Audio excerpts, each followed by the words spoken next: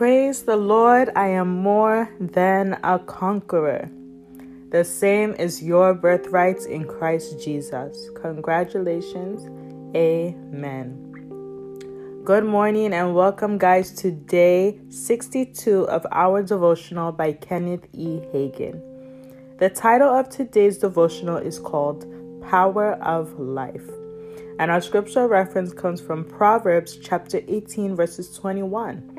It says, "Death and life are in the power of the tongue, and they that love it shall eat the fruit thereof." "No, I won't pray for your son," I told the startled widowed mother of a 15-year-old boy. "It wouldn't do any good.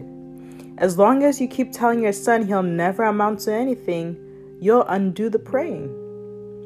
"Did the Lord reveal that to you?" she asked. "No," I said. "I just know that the condition in life that we or our children are in was created by words." "What shall I do?" she said.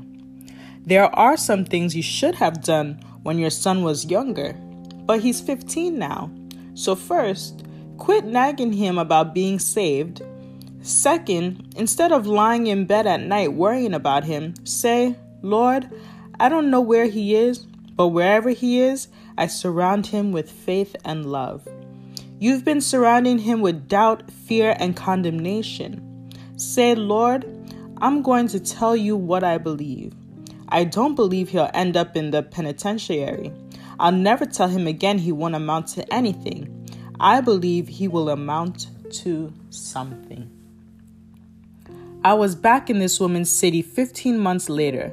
To make a long story short, she came to me and shared, 'It was hard, but I did just what you told me to do. Before, my son was all out for the devil, but now he's all out for God.' Let's make this confession together.